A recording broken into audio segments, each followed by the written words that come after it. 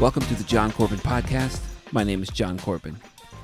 This is a show of meaningful conversations where I sit down with artists, thinkers, and interesting people to tell stories on the themes of creativity, inspiration, community, and learning together. You can find out more about the podcast at my website, johncorbinmusic.com, and you can find me on social media. My Facebook, Twitter, and Instagram handles are at John Corbin Music. That's JONCORBIN. That's right, there is no H. And finally, we are Patreon supported. You can find out more at patreon.com/John Corbin. Your Patreon support is greatly appreciated. It not only allows the show to keep running, but allows it to reach for higher levels. If you want to provide monthly support, there are no tiers. You can just pay what you choose, and that gives you access to bonus material around the podcast, but also exclusive creative work like new songs, poems, essays, and a whole lot more.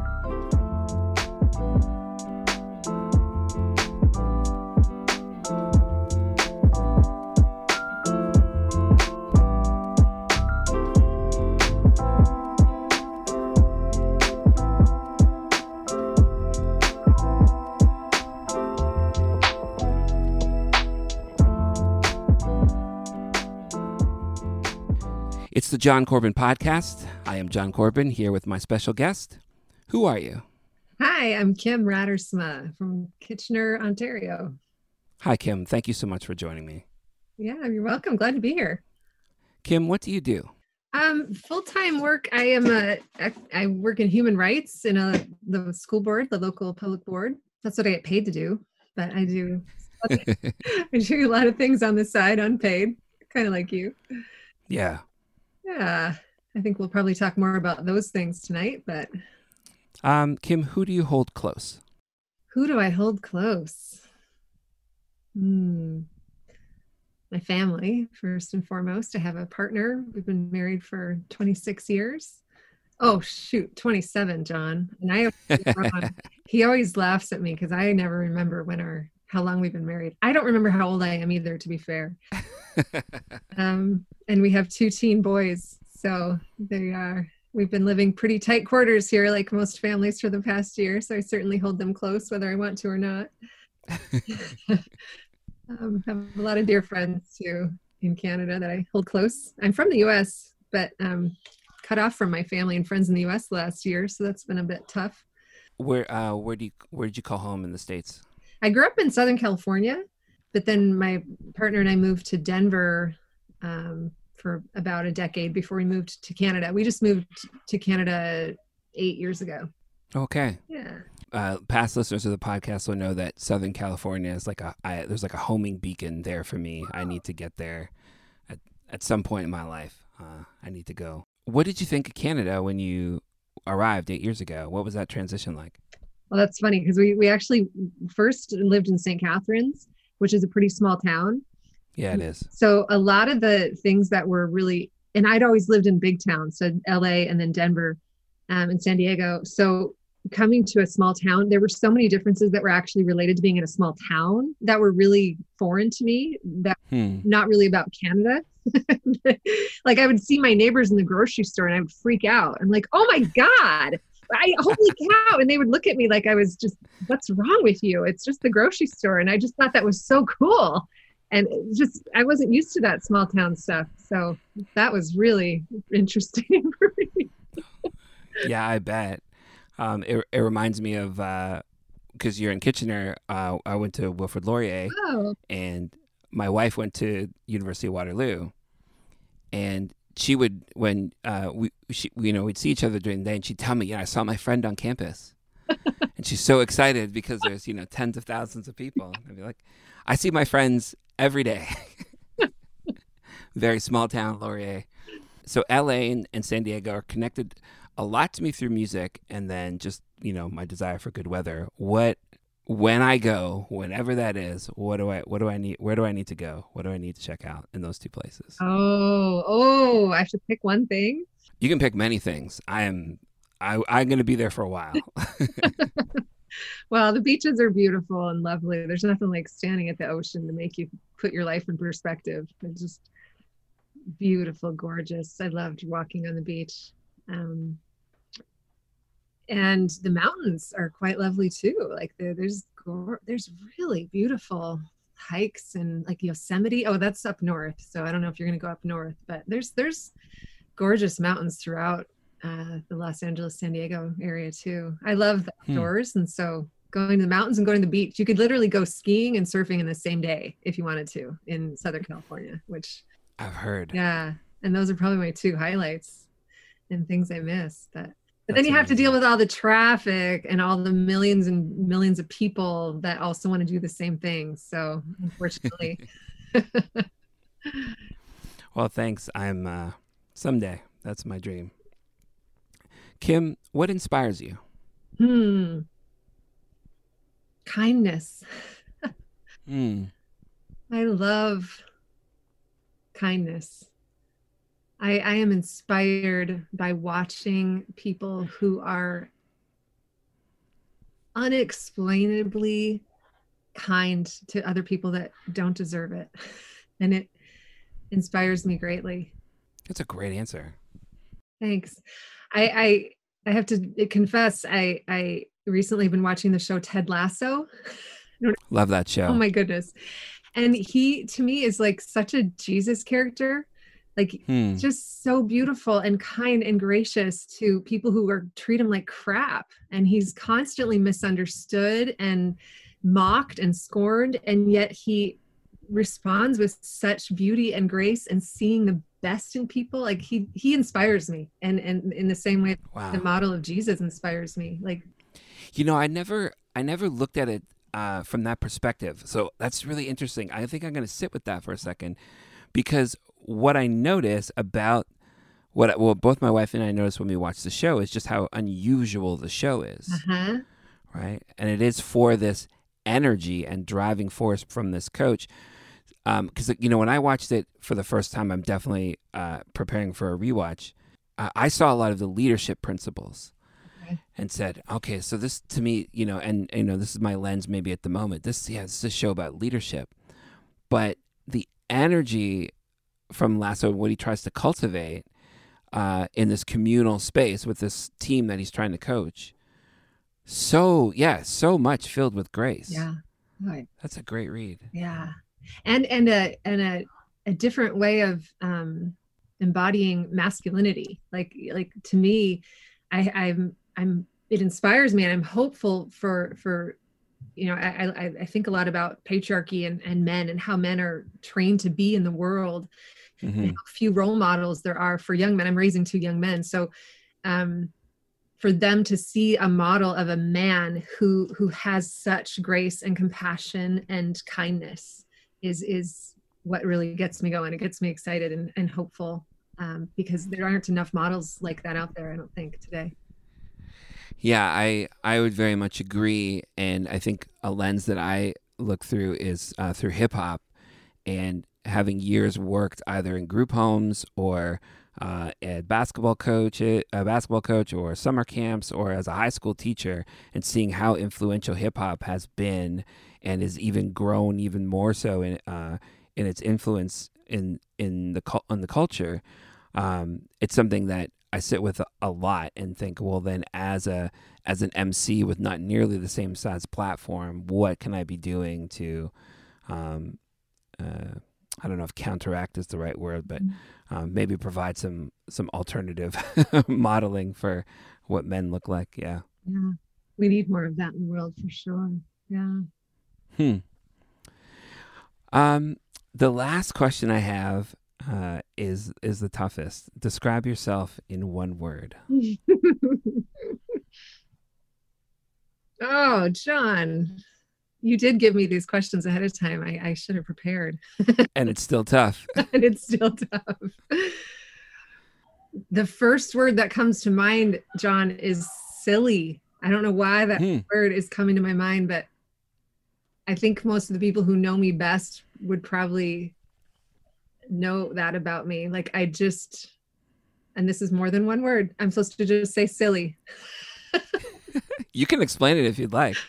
I think also in that is like I like to be goofy. Like I'm a practical jokester. I love witty conversation. I love doing the and being the unexpected. I think unexpected would be another word that I hate stereotypes and I hate to fulfill stereotypes. So whatever you think about middle-aged white women, like I'm gonna prove you wrong.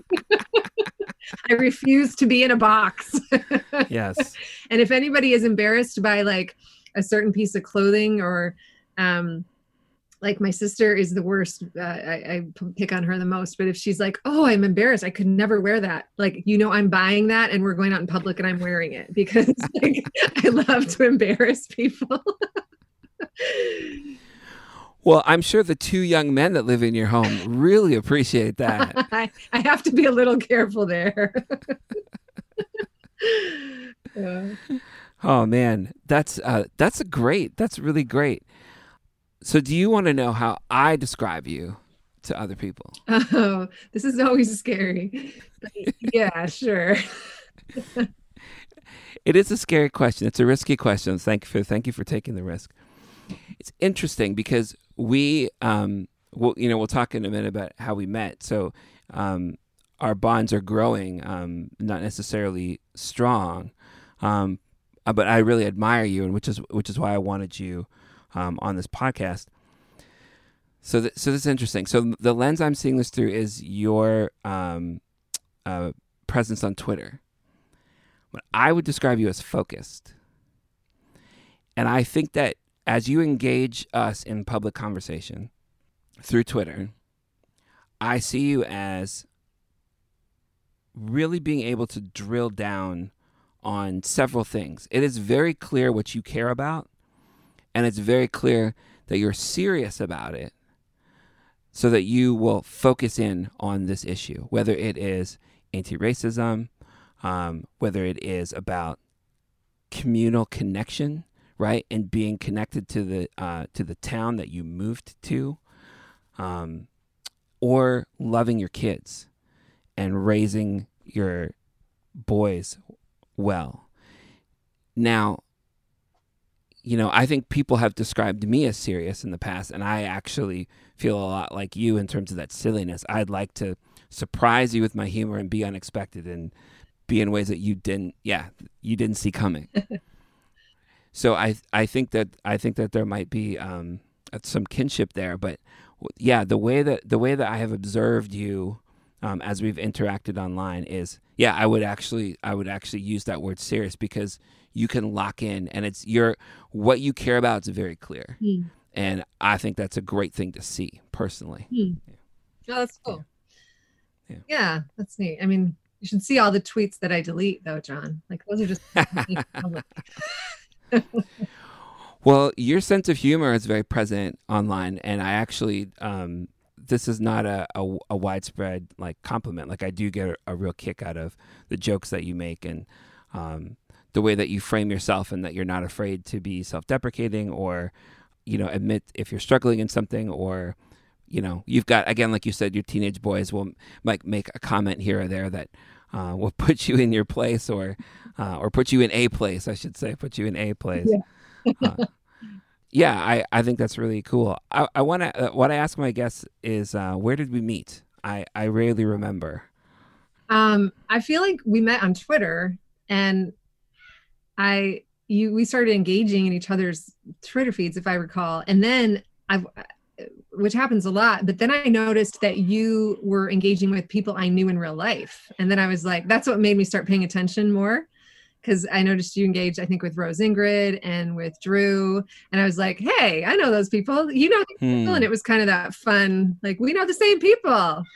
And they're cool people. Like, I love those people. And so you must be a pretty cool guy. So that's my memory. Is that accurate? So I got the cosign. You got the cosign. Good. Yeah, like I said, I can definitely say Twitter, and then that's about it. Like once a lot of my friends, I don't remember the exact moment, and I tried digging into some of our Twitter history and couldn't land on like a initial spot where we connected. I do remember some conversation about St. Catherine's. I remember some conversation about church, and probably maybe inviting you to church or something like that. You know, like, oh, well, you maybe haven't found a church community that you dig yet. And I'm like, well, I like ours. And so if you feel disconnected, like you want to make the drive to Milton, you could do that. Okay. That's the only thing I remember. Huh. Okay. Yeah. That makes sense. Yeah. Yeah. And yeah, was that maybe after I moved to Kitchener? I've only lived here for a short time. Oh no, but even in St. Catharines, yeah, I was definitely struggling with churches there. You moved to KW, like my favorite place. I I know would too. move back there tomorrow. Oh, I'm glad you like it. Love it. But you moved like during this pandemic. Is that right? Yeah. Yeah. Yeah, we had planned to move like we had bought the house before the pandemic started and we weren't going to move till the summer, but then with the pandemic we ended up moving the kids early since they were online anyway. Yeah, I'd been commuting from St. Catharines to Kitchener for about 8 months before we moved, so I was very happy to put an end to that, only to work in the basement office for the foreseeable Right. future.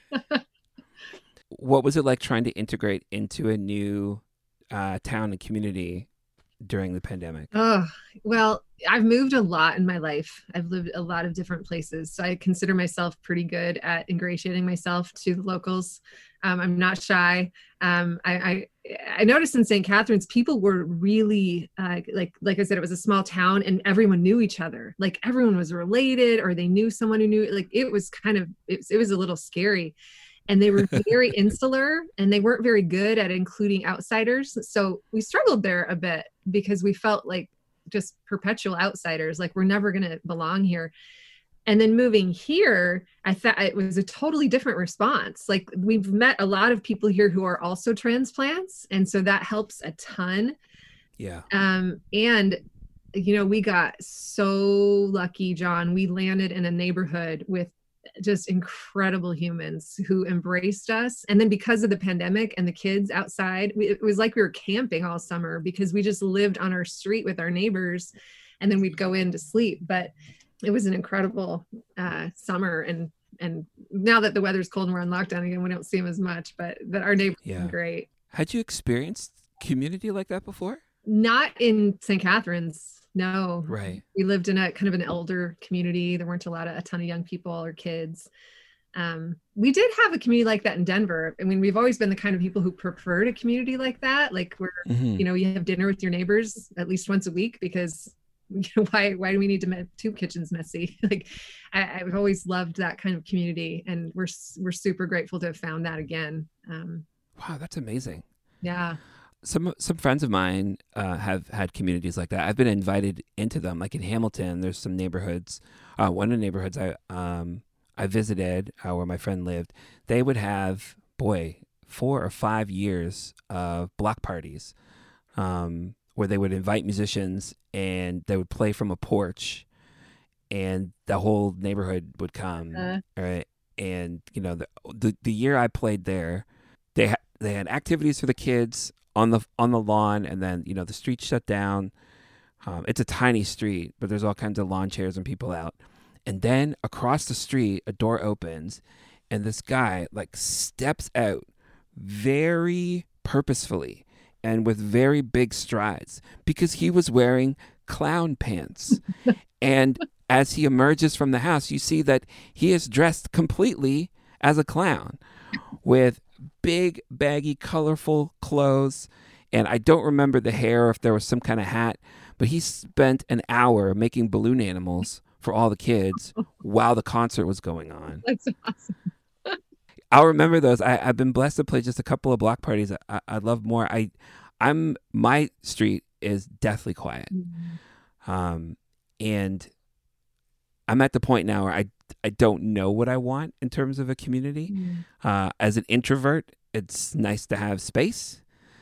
But that idea of, like you said, this past summer, spending time outside, that sounds amazing. Well, yeah. And it's not even the summer. Like there are kids from 4 to 17 who are running around all the yards, like constantly, like playing in my front yard, having sword fights, like it's in my driveway, like it's playing laser tag at night, even in the winter. It's so beautiful. Like, and it kind of is an introvert's dream because I don't have to engage if I come inside, right? Like Right. pandemic is nice in that way because we can always be together outside, but as soon as I need my space, I can retract.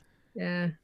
Man, that's really neat. It's hard to find though. I mean, we like I said, I'm really grateful we've found it twice in our life, and this is the second time, and really, really grateful.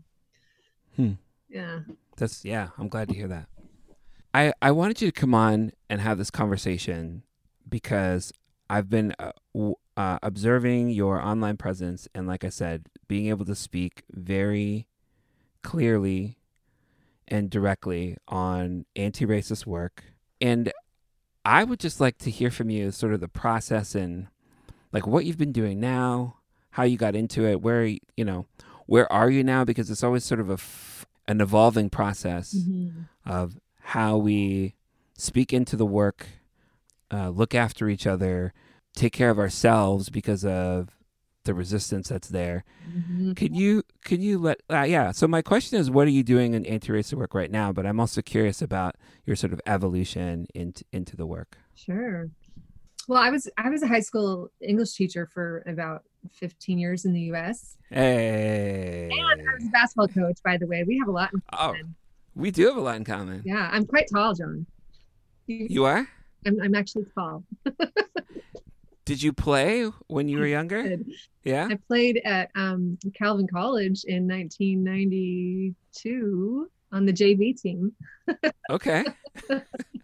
What was your position? What position did you play? Well, in high school, I played like a forward. And then when I went to Calvin, because I was pretty tall in high school, but then when you get to the higher leagues, you're like, oh, you're actually not that tall compared to. Yeah. And so then I got pushed to a shooting guard. I had a nice outside shot for a while. I still have to play against my kids once a year and remind them that I can. Just let them know. Yeah, just let them know. Yeah. Good for you.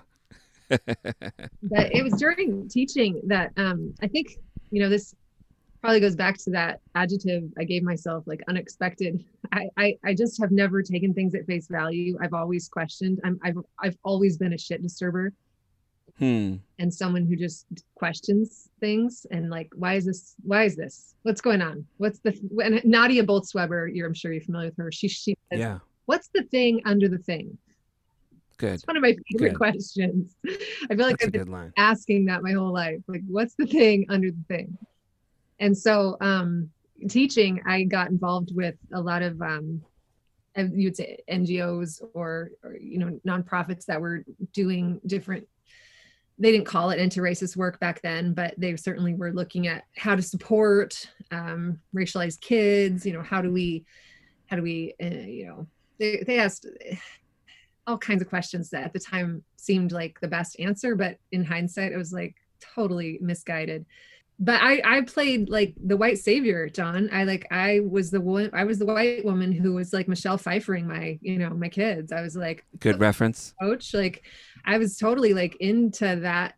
I'll do it, as a white woman, when you take those tough jobs of, doing those low level essentials kids, like you get rewarded for it. And, it was like charity work almost. And I was totally into that, but I was also asking like, what's really going on here? And I'll never forget one time my principal walked in and I was pretty proud of this class and the strides they were making. And we were talking out in the hall and the principal looked at me, he said, wow, I guess I never realized that, so many of the essentials kids are Black and brown. And I looked at him and I was like, what rock have you been living under? Like, how do you not know this? Like, this was before they started disaggregating data, but it was like so obvious that it was the white kids who were in the AP advanced courses and it was the Black and brown kids who were in the lower level courses. And he just was acting like it was the first time he ever noticed that. And I was like, what?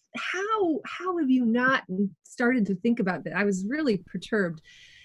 But I just started asking and pushing against that question pretty hard. I went to conferences like how to teach Black kids. I went to I read a lot of books, and I got involved with an organization called Facing History and Ourselves. I don't know if you're familiar with them. No, I'm not. They actually have an arm in Toronto too. They do some really great work, and they kind of gave me a real push on my journey, my equity journey initially.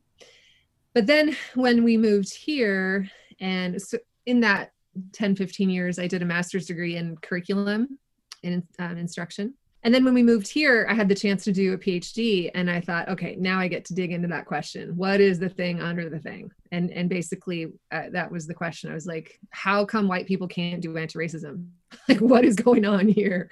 How can we possibly engage white people in anti-racism work? And that was my big question for, it took me 6 years to finish that PhD, but that was the question I explored for all that time. And boy, did that open up a ton of conversations with so many interesting people throughout Ontario. And through that work, and partly because I love to bring people together. I wasn't really made to be an academic because it's such solitary work, which is partly why I didn't stay in the academy. I love working in the school board with people better than I like alone and writing. Part of my activism is like, we got to bring people together to talk about this. And so I had gone to the white privilege conference in the US this is probably about 7-8 years ago, and I got to know the director. And that's a different story, John. That's an interesting story, but we can come back to that later if you want to talk about people who resist this work. But okay. Anyway, he and I started conspiring about bringing the conference to Canada. And then I was able to connect him to some of these key people at Brock and get the conference to Canada. So Brock University hosted the first ever white privilege symposium, like a mini conference at Brock. So I was helping plan that and organize that and find, and I was reaching out to people to speak. And there was a part of me, even though I had sort of wasn't really a big part of the church at that time, I still love so many people in the church. Like, I was kind of had one foot in, but was really mad at the church for a while. And, but I called my home root church is the Christian Reformed denomination. And I called Dutch. Yeah. That's why I'm tall, remember? So I called their head office, and I got in touch with the race relations coordinator. I said, hey, we're hosting this conference, white privilege conference. I think this is a conversation that churches need to be having. And she and I talked for probably, 1 to 2 hours, that first conversation, just finding so many points of connection. And her name is Bernadette Arthur. You may know her. Yeah. So that was the beginning of a really neat relationship, because she was doing some real pushing in the church. And I was kind of out of the church, but doing pushing in the academy. And then we started to put our heads together and started to dream and conspire and talk and plan. And she's become a dear, dear friend for the past 7 years, and really pushed me in my journey in kind of back into faith spaces, which I'd sort of given up on. I was kind of like, well, they don't even want gay people in the church. Like, they're not ready for this conversation. Yeah, she gave me a lot of hope in the work in the church, and had these amazing ideas for having conversations with white people, like white caucus work in the church. She came up with this notion of kenosis, which is the biblical term for they use in Philippians, that describes Jesus like emptying himself for the sake of others. Kenosis. She calls these groups kenosis, and they're groups of white people who come together to unpack what it means to be white in a white supremacist society. And she helped train several of us, about 5 of us, who were the facilitators for the initial iteration of this kenosis community groups. And that work has snowballed over the past 5 years or so. And so that's my main volunteer work that I do. I'm one of the leaders for the kenosis work, and we have many people now who've done like a community group or a book discussion group. We have monthly meetings where we host with for white people who are trying to learn and unpack. And And we had a lot of interest after George Floyd and the murder of George Floyd, a lot of white people going, what can we do? And I try to listen really carefully to leaders of color. And the answer I hear more and more is, as a white person, is collect your people. Like, Yeah. we need you to work on white people. Like, we don't want to do that work. Like, that's your work. And they've taken that really seriously and continue to put a lot of love into these kenosis community groups. That is fascinating. All right, I have 17 questions. Yeah, I bet, because I don't tweet about that. That might be a piece that you didn't even know, because I maybe disguise that a little bit, but I don't talk a lot about that online. If I'm trying to remember, because there's so much of last summer that was a blur, but I do recall that some people I know, or I would say some people that we know, had you into a space to discuss, right, like that, like white folks dealing with white supremacy. Yeah. When I saw that you were going to, I was like, oh, you do that too. Okay, that's cool, because I've seen that a lot. But I see in a lot of my discourse with people in my church community, or I would say, let's say faith community, not just to single out my home church, in teaching with my colleagues, there is, I don't know if impotence is the right word, but there's a real fight of like helplessness. Mm-hmm. Like, we're moved and, and we're aware of what's happening now. And now we need to build our knowledge in ways that we never have before. Yeah.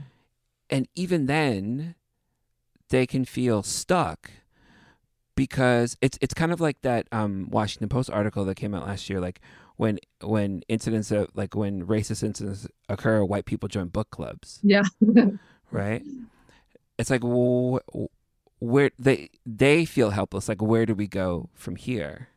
So what kind of people are gathering in these groups? Like, I'm thinking about demographics, I'm thinking about education level, I'm thinking about occupations, that kind of stuff. Like, what spectrum are you seeing? Whew, it's all over the place. I mean, we're pretty intentionally Christian, so we a lot of and it's only word of mouth, and so it's grown mostly through churches and people who are in leadership positions in churches, but also Christian universities and ministry positions, like people who do like Christian nonprofit type work. But we also have a lot of teachers and with people kind of all across the spectrum. That's encouraging to me to hear. And when you mention ministry leaders and people in Christian ministry, I would imagine that there are probably people that are bumping into points of pride within themselves of what they thought they knew, or the position that they've been placed in their community, versus what they actually know about this particular work or the voices of marginalized groups. Am I right? So true. And that's such a sticking point for so many people. But yeah, that pride is a tough barrier. And pastors absolutely, I think, have a tough time wrapping their heads around like all that they need to kind of unlearn and renegotiate because of what they have been taught. And I most recently have been studying Dr. Jennings from Duke University, who just wrote a book called After Whiteness. And he talks about, whiteness was born in the belly of Christianity. And he implicates the church, and everything he says, I just go, yep. I mean, our churches are the most segregated our Christian schools are extremely segregated, and unfortunately, a lot of people are late to this conversation, and partly because that pride, like, how could we possibly have gotten this wrong? It's just in this fear of engaging in this work and admitting that perhaps we have gotten this wrong. We need to have that posture of humility and learning. So the spaces that we try to create are spaces of a lot of honesty and vulnerability and listening and tough truth telling. And we have some pretty serious values we stick to in terms of having some tough conversations. And digging deep. But we're not a book club or an advocacy group, but we really do try to push people to advocacy in their own spaces and connect people to their local, because especially since the pandemic, we have people from all over North America in our groups. I shouldn't say that like we have 1 million people in the US, like we have a few people who aren't Canadian. So it just sounds really neat to say international, but it's growing. I mean, people are looking for a space. Like one of the comments we hear repeatedly from white people is, I don't have these conversations with any other white people. This is the one space I can go and have these really honest conversations about how I am messing up as a white person and how I want to do better, but I can't get it right. And I know that's the perfectionism, because that's what white supremacy tells us to do, is be perfect. And how do I unpack that? It's almost like therapy for white people who are trying to do anti-racism work, if that makes sense. Which just seems so necessary when you talk about church groups or communities that are sort of late to the game. It's one of those things that is this additional level of processing for me that I bring to the table even within my marriage, because my wife is white-bodied from England, and when we think about moving or the next adventure, part of my analysis has to be the level of safety for my own children. And we could say, yes, I want my son or daughter to go to a Christian school, but I need to know that level of safety that's built into the structure of the school that they might not even recognize. It's this other level of analysis that sometimes produces fear, sometimes produces frustration, sometimes produces anger that I have to do this. Like anything, we want to ensure safety for our children, although we know that they will never be fully protected, and we have to teach them how to process pain and process the things that happen to them. You're ahead of the game than me as a parent, but having George Floyd's murder and the situations that followed have led to some interesting conversations at home. And I still don't feel like I have a real sense of what my kids think of it all. I could just assess whether they feel safe right now. And it frustrates me that, the larger body of people that call themselves Christians can't guarantee that safety for my kids. Yeah. So I'm curious about the mood of these groups. Any space I walk into where I'm going to talk about justice in any way, I am steeled for defensiveness. And that can it can manifest itself in a number of different ways. Do you have folks walking into this group eager to learn, or are there arms folded folks ready to push back? Well, I don't think people like that stick around very long. I think we've had a few that come at the beginning and then say, nope, can't do this, because we try to model and invite a lot of vulnerability right off the bat, because there's just no doing this work with any pride, as you said. And so, I've seen a few people come with their arms crossed, and then they don't come back very often, because it's just, they're not ready. It's too much. They're feeling too defensive. And other people, we really try to really invite people to name that and to really lean into that. And like, so we do a lot of body awareness, and a lot of we work a lot with like Radersma and Akam's, my grandmother's hands, and somatic work. Oh, okay. It's a great book about, highly recommend. It's Racialized Trauma and the Pathway to Healing and Mending Our Minds and Bodies, Radersma and Akam.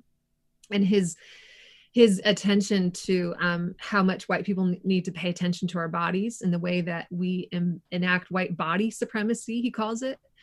And so we do a lot of somatic thinking about how these conversations are landing in our body. So we just try to name a lot of those feelings. How are you, like, where do you feel defensiveness? And we try to just really bring a lot of that stuff out into the open and normalize it, so that people don't run away from that, but go, okay, I'm feeling defensive because I don't like this accusation that white people are oppressive, but let's go there then. Let's stay in this pain. let's not run away from it, because that's what we are hearing we need to do as white people, is to enter into the pain and stay there and really listen to that and learn from it. But instead, what so many white people historically have done is said, deny, push away, defend, rebuke, run away. And that's just created, generations of trauma in white people who lack the capacity and the resilience to engage in real needed conversation about race and racism. So we try to name that from the outset and try to just invite people to get ready for that and kind of predict and, say from the get-go, this is going to be tough work. It's going to be messy. It's going to raise your blood pressure. But we're going to go there anyway. And here's why. Because we really believe that it is part of our calling as Christians it's part of reconciliation. It's part of the work of that Jesus is calling us to do, this work of reconciliation. And so we feel that this is part of our mandate as people of faith, is to go to these tough places and to look deeply at the ways we ourselves are implicated in a system of white supremacy that privileges skin like mine. We have been upholding that without knowing it. And what does that look like? And how can we actually kind of drill down? And it gets tough because we have to look at our own families and how they've taught us and trained us to uphold white supremacy. We have to look at, our own patterns and the ways that in our own histories of the ways that we've perpetuated it. But we just continue to try to ask people to go there. And so it gets messy. It gets pretty emotional. But when people are willing to take that risk, it also gets pretty intimate. And people who stick around get pretty close, because you tend to show people those raw parts of yourself. They're either going to turn away from you and reject you or become your best friends, Yeah. And so the people who stick around I would say are pretty tight. I mean, that sounds amazing. It sounds like, that's deep work. That's deep work. Let's stay with defensiveness for a second. And you had mentioned that the white privilege conference that you had been working with, and a story that emerges from there around the idea of defensiveness. And would you be able to share that story? Yeah. So this was about 7 years ago, and actually this connects a little bit with what I was thinking of earlier. The other defensiveness we're seeing currently in Christian churches is this defensiveness against critical race theory. It's really frustrating. So this kind of connects to that, because, and I think a lot of that comes down from Christian churches looking side-eyed at what the public sphere is doing. Oh, I don't know, that's not maybe Christian enough. And so this is the beginning of that. So 7 years ago, I'm in the US, I'm speaking at a white privilege conference, and the conference was infiltrated by people who wanted to write nasty stuff about it. So it had snuck into the conference, wrote an article quoting me out of context, out of really important nuance, took some of my most incendiary statements and wrote them in this article, purposely trying to make this conference look like a sham. And this is ridiculous. White people are just hating white people, and white people are gosh, I don't remember his main points, but you can imagine, just really trying. Sure. And so this article then went viral, and it got picked up by Fox News and Breitbart, which at that point nobody knew what Breitbart was, but most people now. Got picked up by a lot of these right wing. So I started getting, and the reason I found out about it was because I started getting these really weird emails, death threats, how dare you, and your mother should have had an abortion, and I was like, where the hell are these emails coming from? And I eventually connected the dots and figured it out, and then was able to find the articles and thousands and thousands of comments it really beat me up. It was pretty scary, because you just don't know how serious some of these people are and if they're going to try to find you. But because of that, I connected to the director of the conference, Dr. Eddie Moore. And then he and I did a radio show together and tried to talk about the breach, like here's what happened, because it wasn't just me, there were two other speakers who were quoted as well in different articles, and so we tried to identify like these people and explain what happened, do a little damage control. But I'll never forget, John, after that whole issue, Eddie and I were talking one time, and he said, and I think he knew I was pretty new to like publicly doing this work, and he said, are you going to be here? Are you going to stick around?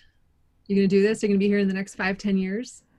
And I realized at that moment that I had a choice. I could leave. This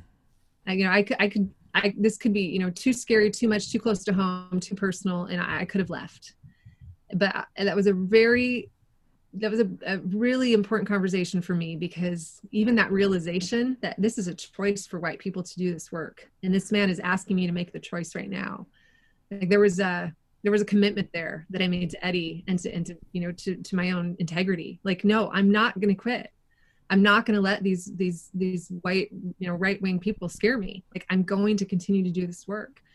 And Eddie became like a huge supporter and just was cheering me on the whole way of doing my PhD. And, we still connect, and he still brings stuff to Canada, and he's doing amazing work. And, that's a great story, but it does underscore the risk.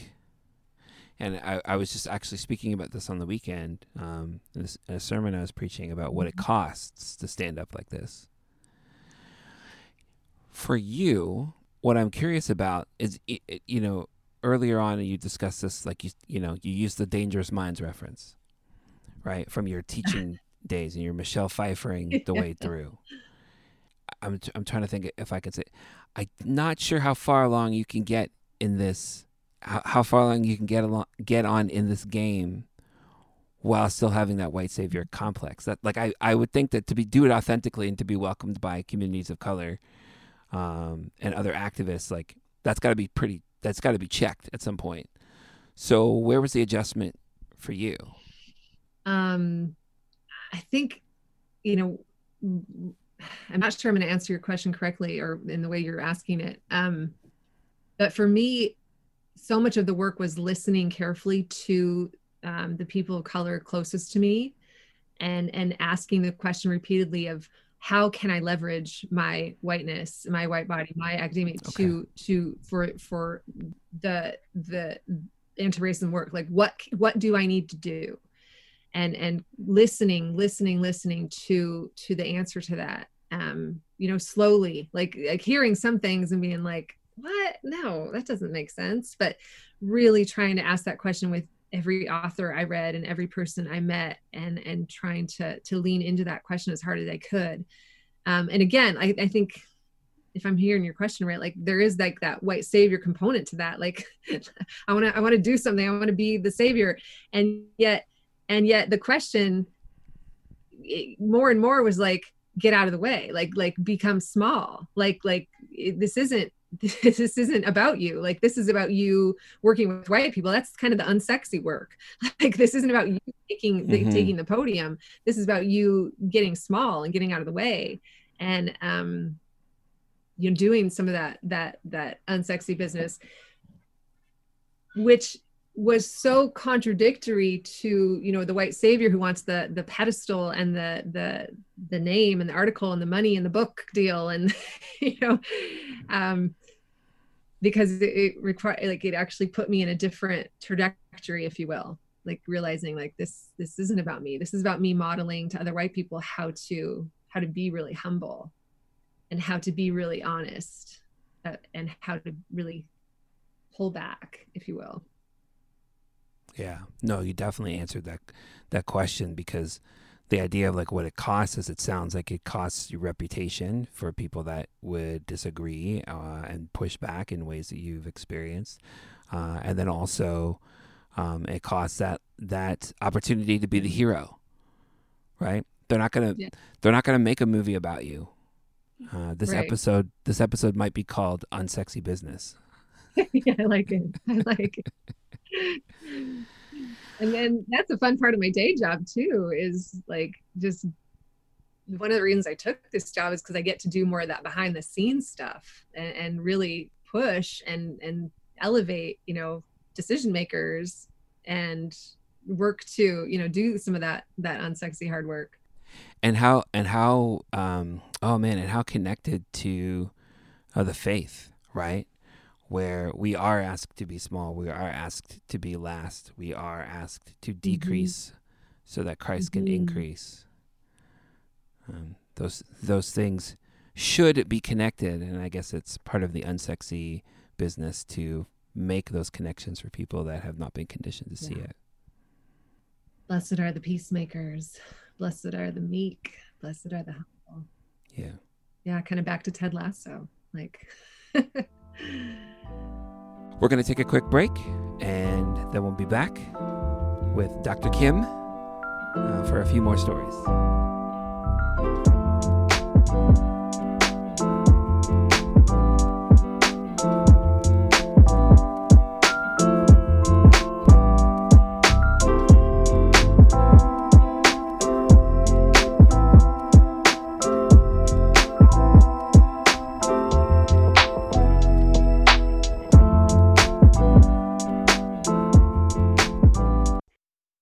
Welcome back to the John Corbin Podcast. I'm here with my special guest, Dr. Kim Radersma. Yes. I got it. Wow. Okay, so on the podcast, what I usually do is have people bring stories. In this case, I had questions for you, which has brought forward some really powerful stories. I think they'll be meaningful for many. And then it's my job to bring a story. Now, I would like to forfeit my time. But I would like to lead in with this conversation, and it is more emotional than I'd expect, and does force me to tap into the emotions that I was experiencing last summer.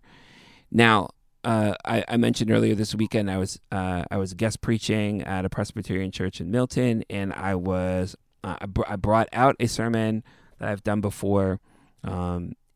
And talk about the times during the Ferguson uprising where I would go through this, in August in 2014, reading and crying and watching Twitter and seeing videos from the ground, and then the next day on the news seeing no representation of what we were seeing from the ground.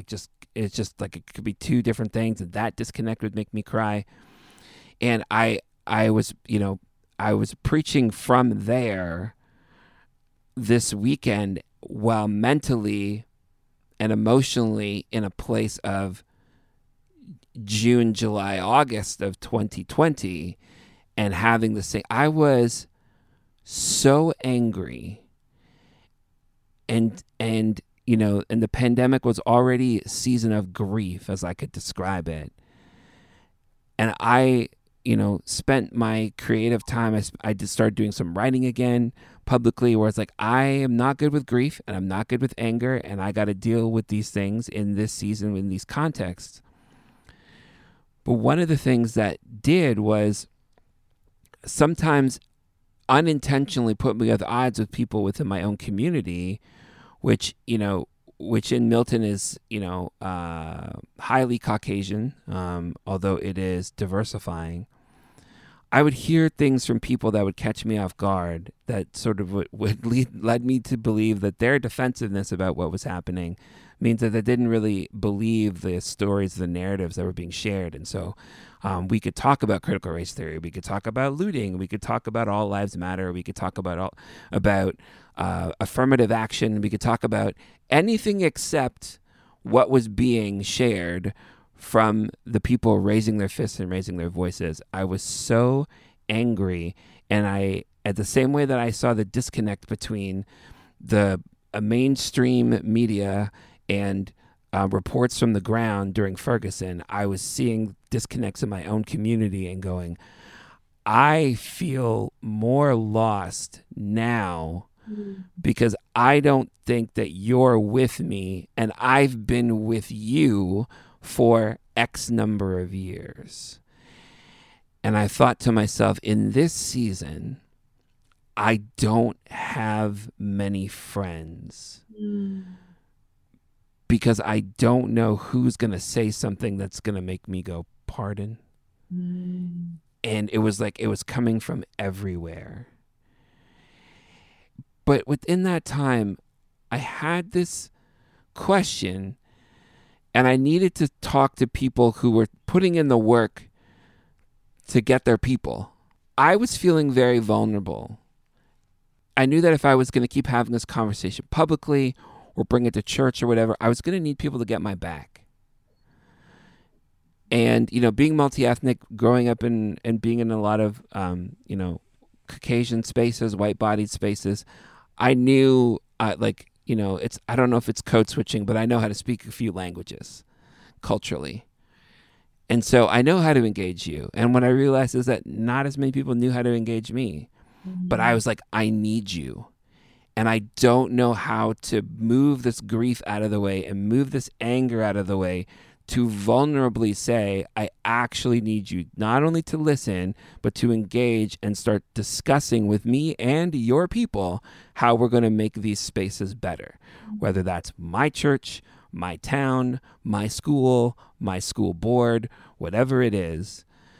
It was such a hard place to be, to feel that vulnerability and maybe not know who to take it to within my friend group. There was a point where I just had to say, I'm not sure who's safe. But it led me to this question around anti-racist work. When we have people of color and we have white-bodied people, I asked the question, what do we need from each other? Because maybe it's the multi-ethnic in me. Maybe it's both sides that exist within me. I want that harmony. I want us to work together. I actually grieve the disunity as much as the violence and the inequity. Like, if we're not united, if we're not working together, then how are we going to fix the problem? So there's got to be points of connection. So I don't know. This is a question I don't know the answer to, but I wanted to share my heart with you, to at least so you could see where I was coming from. And I'm not sure what you're going to say, but I've been thinking about this a lot. What do we need from each other in this anti-racist work? Whew. That's a great question, John. A couple of things come to mind for me. One of the things that I have been challenged about the most when it comes to how white people and white Christians in particular uphold white supremacy is our lack of truth-telling. Okay. A lot of white people have been socialized to be really passive-aggressive. And it's very common in white culture, in white school boards, in white churches to be passive-aggressive because it's thought to be kind and nice. Let's hint around the problem. Let's talk behind people's backs. Let's just be silent and give the hint and hope they get it. White people are masters at passive-aggressive behavior. And what that has done is it has caused a lot of us to be terrified of conflict because we haven't been taught how to handle conflict well. A lot of white people haven't been taught how to, enter into conflict. And yet the reality is, like, if we don't enter into conflict, if we avoid conflict, we avoid depth. And Right. if we avoid conflict, we avoid the truth. And what needs to happen, I think, is we need to have truth-telling conversations with each other where we can listen to each other without that defensiveness, without that, but I didn't mean it, without the justification, but with an authentic listening to change, to grow and to be transformed. But so much of whiteness has made white people hasn't given us the capacity to have those conversations yet. So I think the first thing we need is to build that skill of truth telling and to build that skill of listening, and to be able to hear the truth, not just to speak the truth, but to be able to listen to the truth and to take that and to sit with that. And again, not run away from that, but actually to enter into that pain together. But until we can build the capacity, I think this is part of what Kenosis work is doing, is we're trying to build people's capacity to have those conversations. because until we have that skill, that muscle, like we're not going to get very far. We're going to continue avoiding and being afraid of hurting and not trusting each other and just, you know, have all these spirals that are going in the wrong direction. Because I don't know the full answer to your question, but I do know that it has to start with some hard truth telling. Because I think what you would say, you know, what people of color need from white people, we're not ready to hear that yet. And we've got some work to do to be prepared to hear that. Yeah. I remember I had a conversation with a woman in my community, and there's some people of color in her family. I think that's a safe way to say it. And she felt really motivated. She felt really motivated to do some learning. And it was interesting because in approaching me for a conversation, the first thing I did was recoil. Mm. No, we're not doing this, and we're not doing it now when I don't know what's coming. I don't know your response. I don't know how to prepare for it. And then once I could adjust to the notion that this conversation was desired, then I could sort of bring it up at a little bit at being a little bit more removed and a little bit of a safer space. And what was interesting was I certainly didn't have all my remarks prepared, but was able to assess the situation that there was enough safety to tell the truth about how I view things. And I was really amazed that it was surprising for them, for her. And I think it's interesting because I'm putting myself there and thinking about maybe more than I ever do, like how I was feeling in my body at that moment. Mm-hmm. It's so relieving when they don't immediately argue. Mm-hmm. What a low bar. Yeah. That's it. Yeah, that's a good way of putting it because I hadn't thought about that. I'm just actually like, yeah, I am relieved. Okay, I can say something and we're not going to go 12 places with it. And it's within my own like humility. I'm not, demanding no conversation or no processing. I'm not demanding that I'm right. I'm asking to share perspective. So in this conversation, this conversation I still recognize as emotional because I cannot remember all of the details. But we did have this conversation about like what we need from each other. And I think we sort of moved along the lines of, her saying that I want to learn and me saying like, I need you to listen. But it is also this next level where it's like, you are going to be able to go places that I can't and might have access to more people that need to hear this truth. And what I didn't say is like, it's going to cost you something. Mm-hmm. Because that's a hard thing to tell people. Yeah. Right. I don't know. Those kinds of conversations don't happen often. So I'm still not sure what I think about it. I'm watching some people close to me engage their own learning journey, recognizing that they have been blind to this, and sort of George Floyd's murder was a point of awakening. Yeah. And what's been unique is what I didn't recognize is that my reaction is varied depending on all these different factors. I might not have time to engage with you on this thing today. I might see you tweet out or take an Instagram picture of a resource that you gained and you're trying to learn from, and I don't really think it's that effective of a resource. But I might not have time to. But I'm just happy that you're trying and that you move along the way, and it doesn't have to be perfect, right? So I don't have to check you on everything.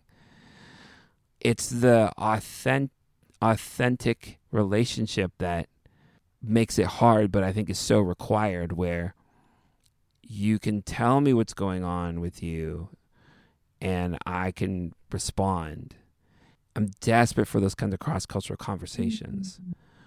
But they are rare, I think, for the defensiveness, for the humility, or the lack of humility, for the pride, for the things that we all stumble on, the same way that as a man, I'm going to feel that same way if I hear a woman check me on something, or if I hear a woman discuss something about that level of behavior under a patriarchal lens, and I go, shoot, I did that.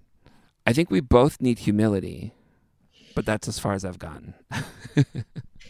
If I can offer something else to think about, Please. I think the other thing um, that is needed, and it kind of relates to you bringing up cost, um, is is for white people to realize that white supremacy harms us too, Right. and that's something that I think it takes a lot of steps for white people to get there, because so much, especially in the Christian spaces, so much of racism work has been posited as charity work and helping the other, and let's help racialized people survive and feel like they belong in our toxic mine. I use this metaphor a lot of the canary in the coal mine.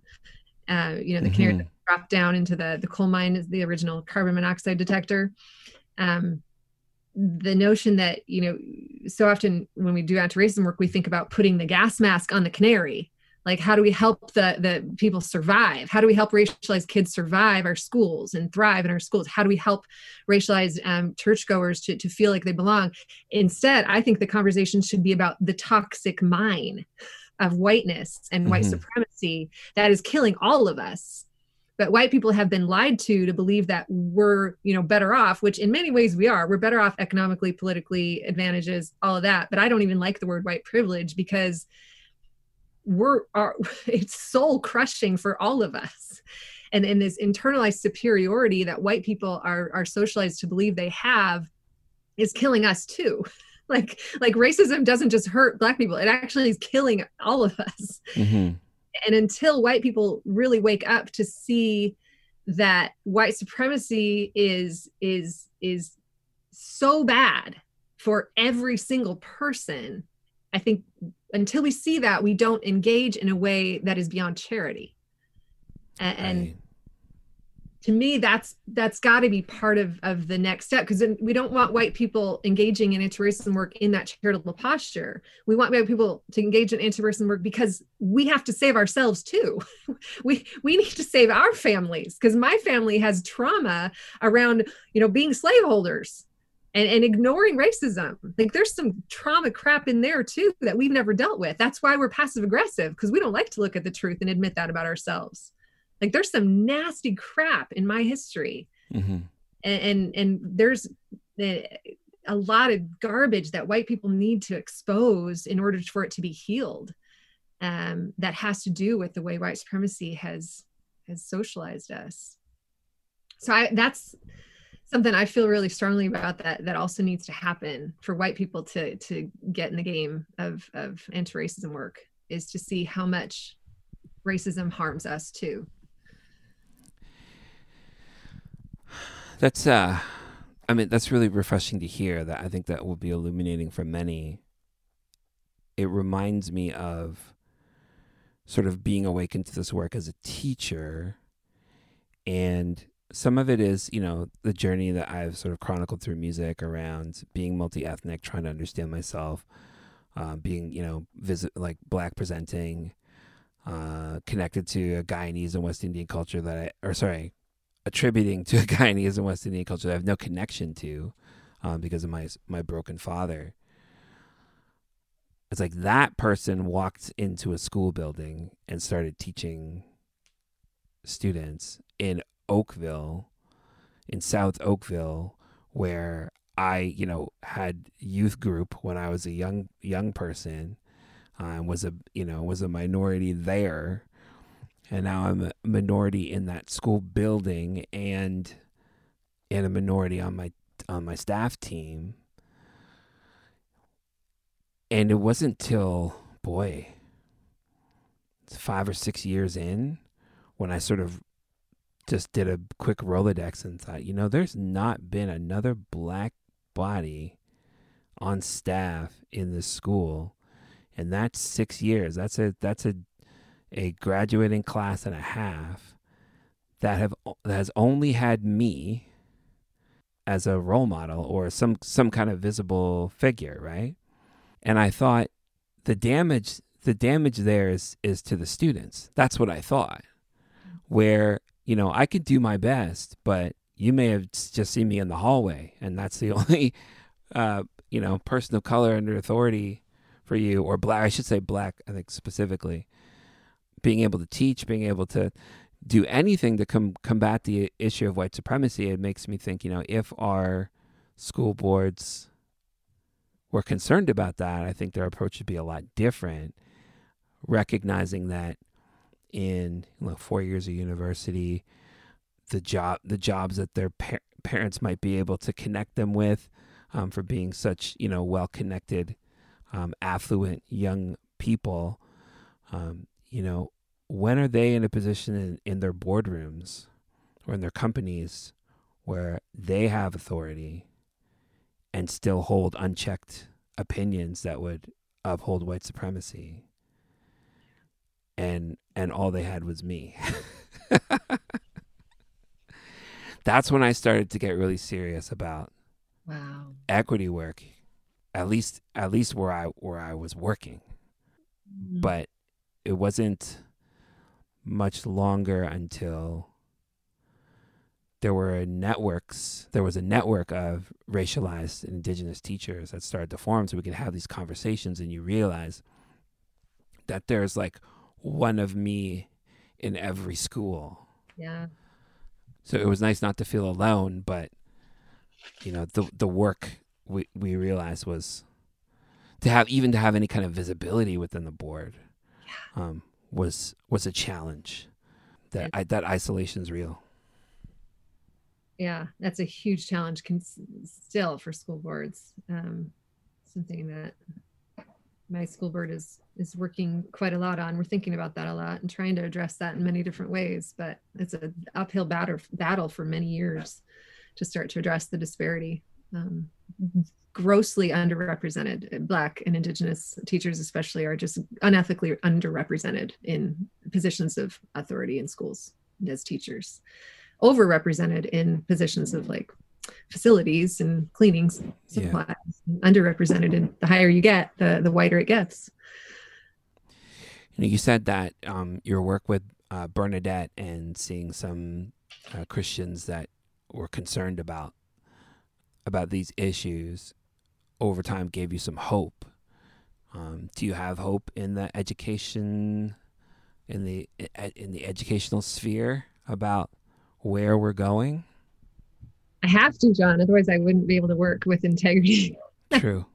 I work with an amazing team of people at my current job, and the creativity and the problem solving and the strategic ways that we're trying to tackle this problem is hopeful. Absolutely.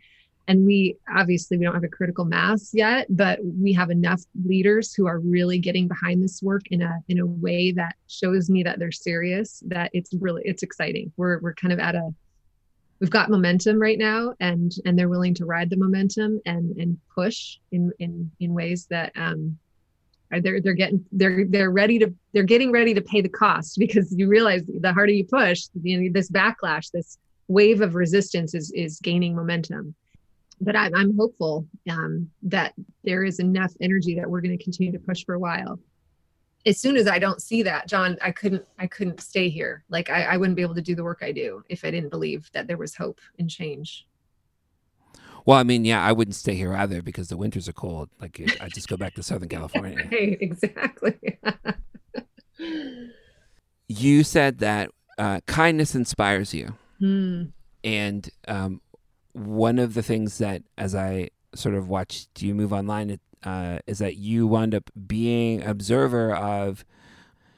being inside a story where you weren't the protagonist, but were able to report on it in ways that got you in the paper. Yeah. In your new town.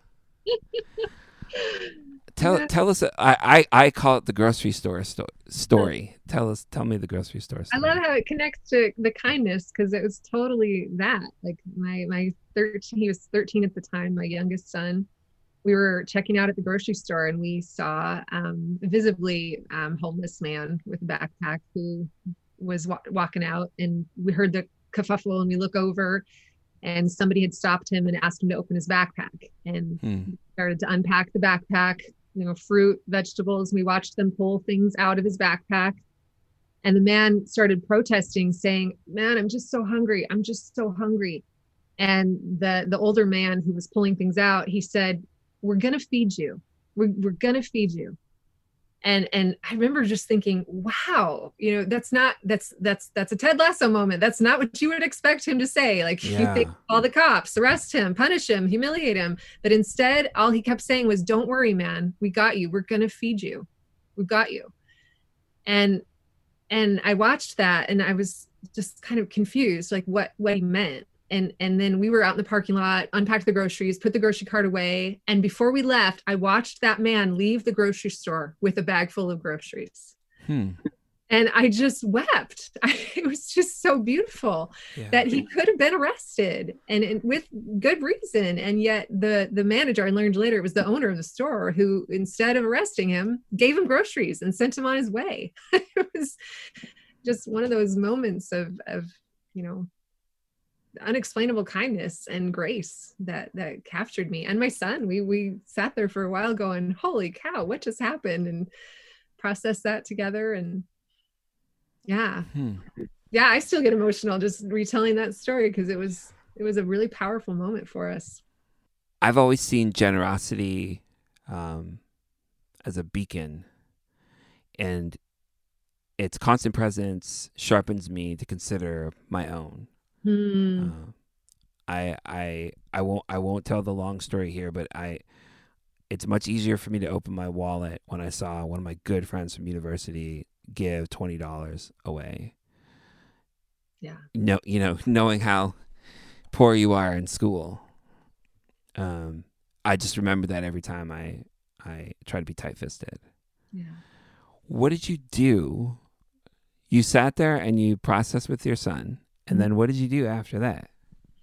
I went home and told my partner and my other son what had happened. And my partner, I should say, he's very witty and very a clever man. And he's the one who said, "You should tweet about that." Right. He's like, "Oh yeah, you're right. Like, I should." And so I quickly wrote it. Like, well, I remember standing in the entry. I wrote it really quickly. There's a typo and everything. And then like within a half an hour, it got like 100 likes. And then it went up to, I think, 10,000 likes and comments. And then the article, there were 2 different articles that were written about it, and media. And it was the viral moment that everyone thinks someday your post is going to go viral. Except it was at the beginning of the pandemic too. So I think it was timely in the sense that people needed a glimpse of grace, because we were all getting beat up, and we were all scared, and you start to lose that hope in humanity. It was that moment that gives you that hope. Like, okay, people can choose good. There is hope. We can do the right thing. And if that's possible, then it's got to be possible for all of us in bigger ways. Yeah. How interesting that, this viral moment for you is about highlighting the generosity and the kindness of somebody else, right? Not even for your own platform, but this is inspiring, and we need to know this. Yeah, well, that was the fun part, because he got. I explained who it was, like the store. I didn't know him at the time, but I explained the store. And then eventually they reached out to me, and I got to go in and meet him. And now we're friends. Like, he knows my kids' names. Like, when we go to the grocery store, he says, "Hey, Kim, hey, Dave." He talks to my kids. It's so sweet. And he's just a beautiful man. Like it wasn't just a one-off thing for him. Like he wasn't doing it for, he didn't realize people were watching. Like, that's his character, and that's his consistent presence. And so that became really evident, which made it even cooler because Oh, yeah. And he got so many donations because of that, which got, he just pushed them all to the food banks. And he was getting checks from people like from the US, like writing him checks, and he would just be donating everything. And it was a pretty cool ending. Yeah. Yeah. Well, we definitely need more of that. Yeah. Dr. Kimmy, if people want to connect with you, we can talk about that. Or if there's any resources that you want to highlight for people of great work to continue in their own anti-racist journey. Yeah. Or both. What can you leave us with? Well, I do highly recommend the book I mentioned by Resma Manikem. I'm not sure if I'm pronouncing it right, but it's called My Grandmother's Hands. Mm-hmm. Racialized Trauma and the Pathway to Healing Our Minds and Bodies. That book has been transformational for me and for many other people. And he's a Black social worker, but he writes the book in 3 parts of it to white people, parts of it to Black people and other people of color, and parts of it to police. Okay. So he addresses 3 different audiences throughout the book, which makes it's really accessible for anyone. It's really well written and a beautiful challenge for the moment we're in.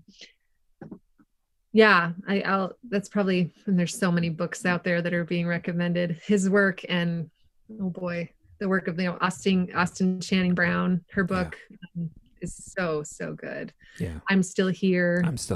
Yeah. That's great.